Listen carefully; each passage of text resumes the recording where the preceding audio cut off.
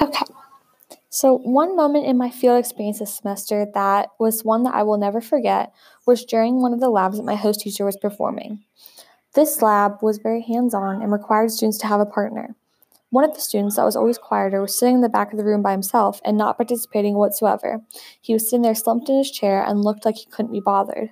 I walked over to him and asked him if he understood the lab, and without making eye contact with me, he just slowly nodded his head yes, but proceeded to sit there without doing anything and staring at the table. I took this opportunity to try and get closer with him. I asked if he would be okay with me being his lab partner. When he agreed, I sat down next to him and we started going through each question or activity of the lab one by one together.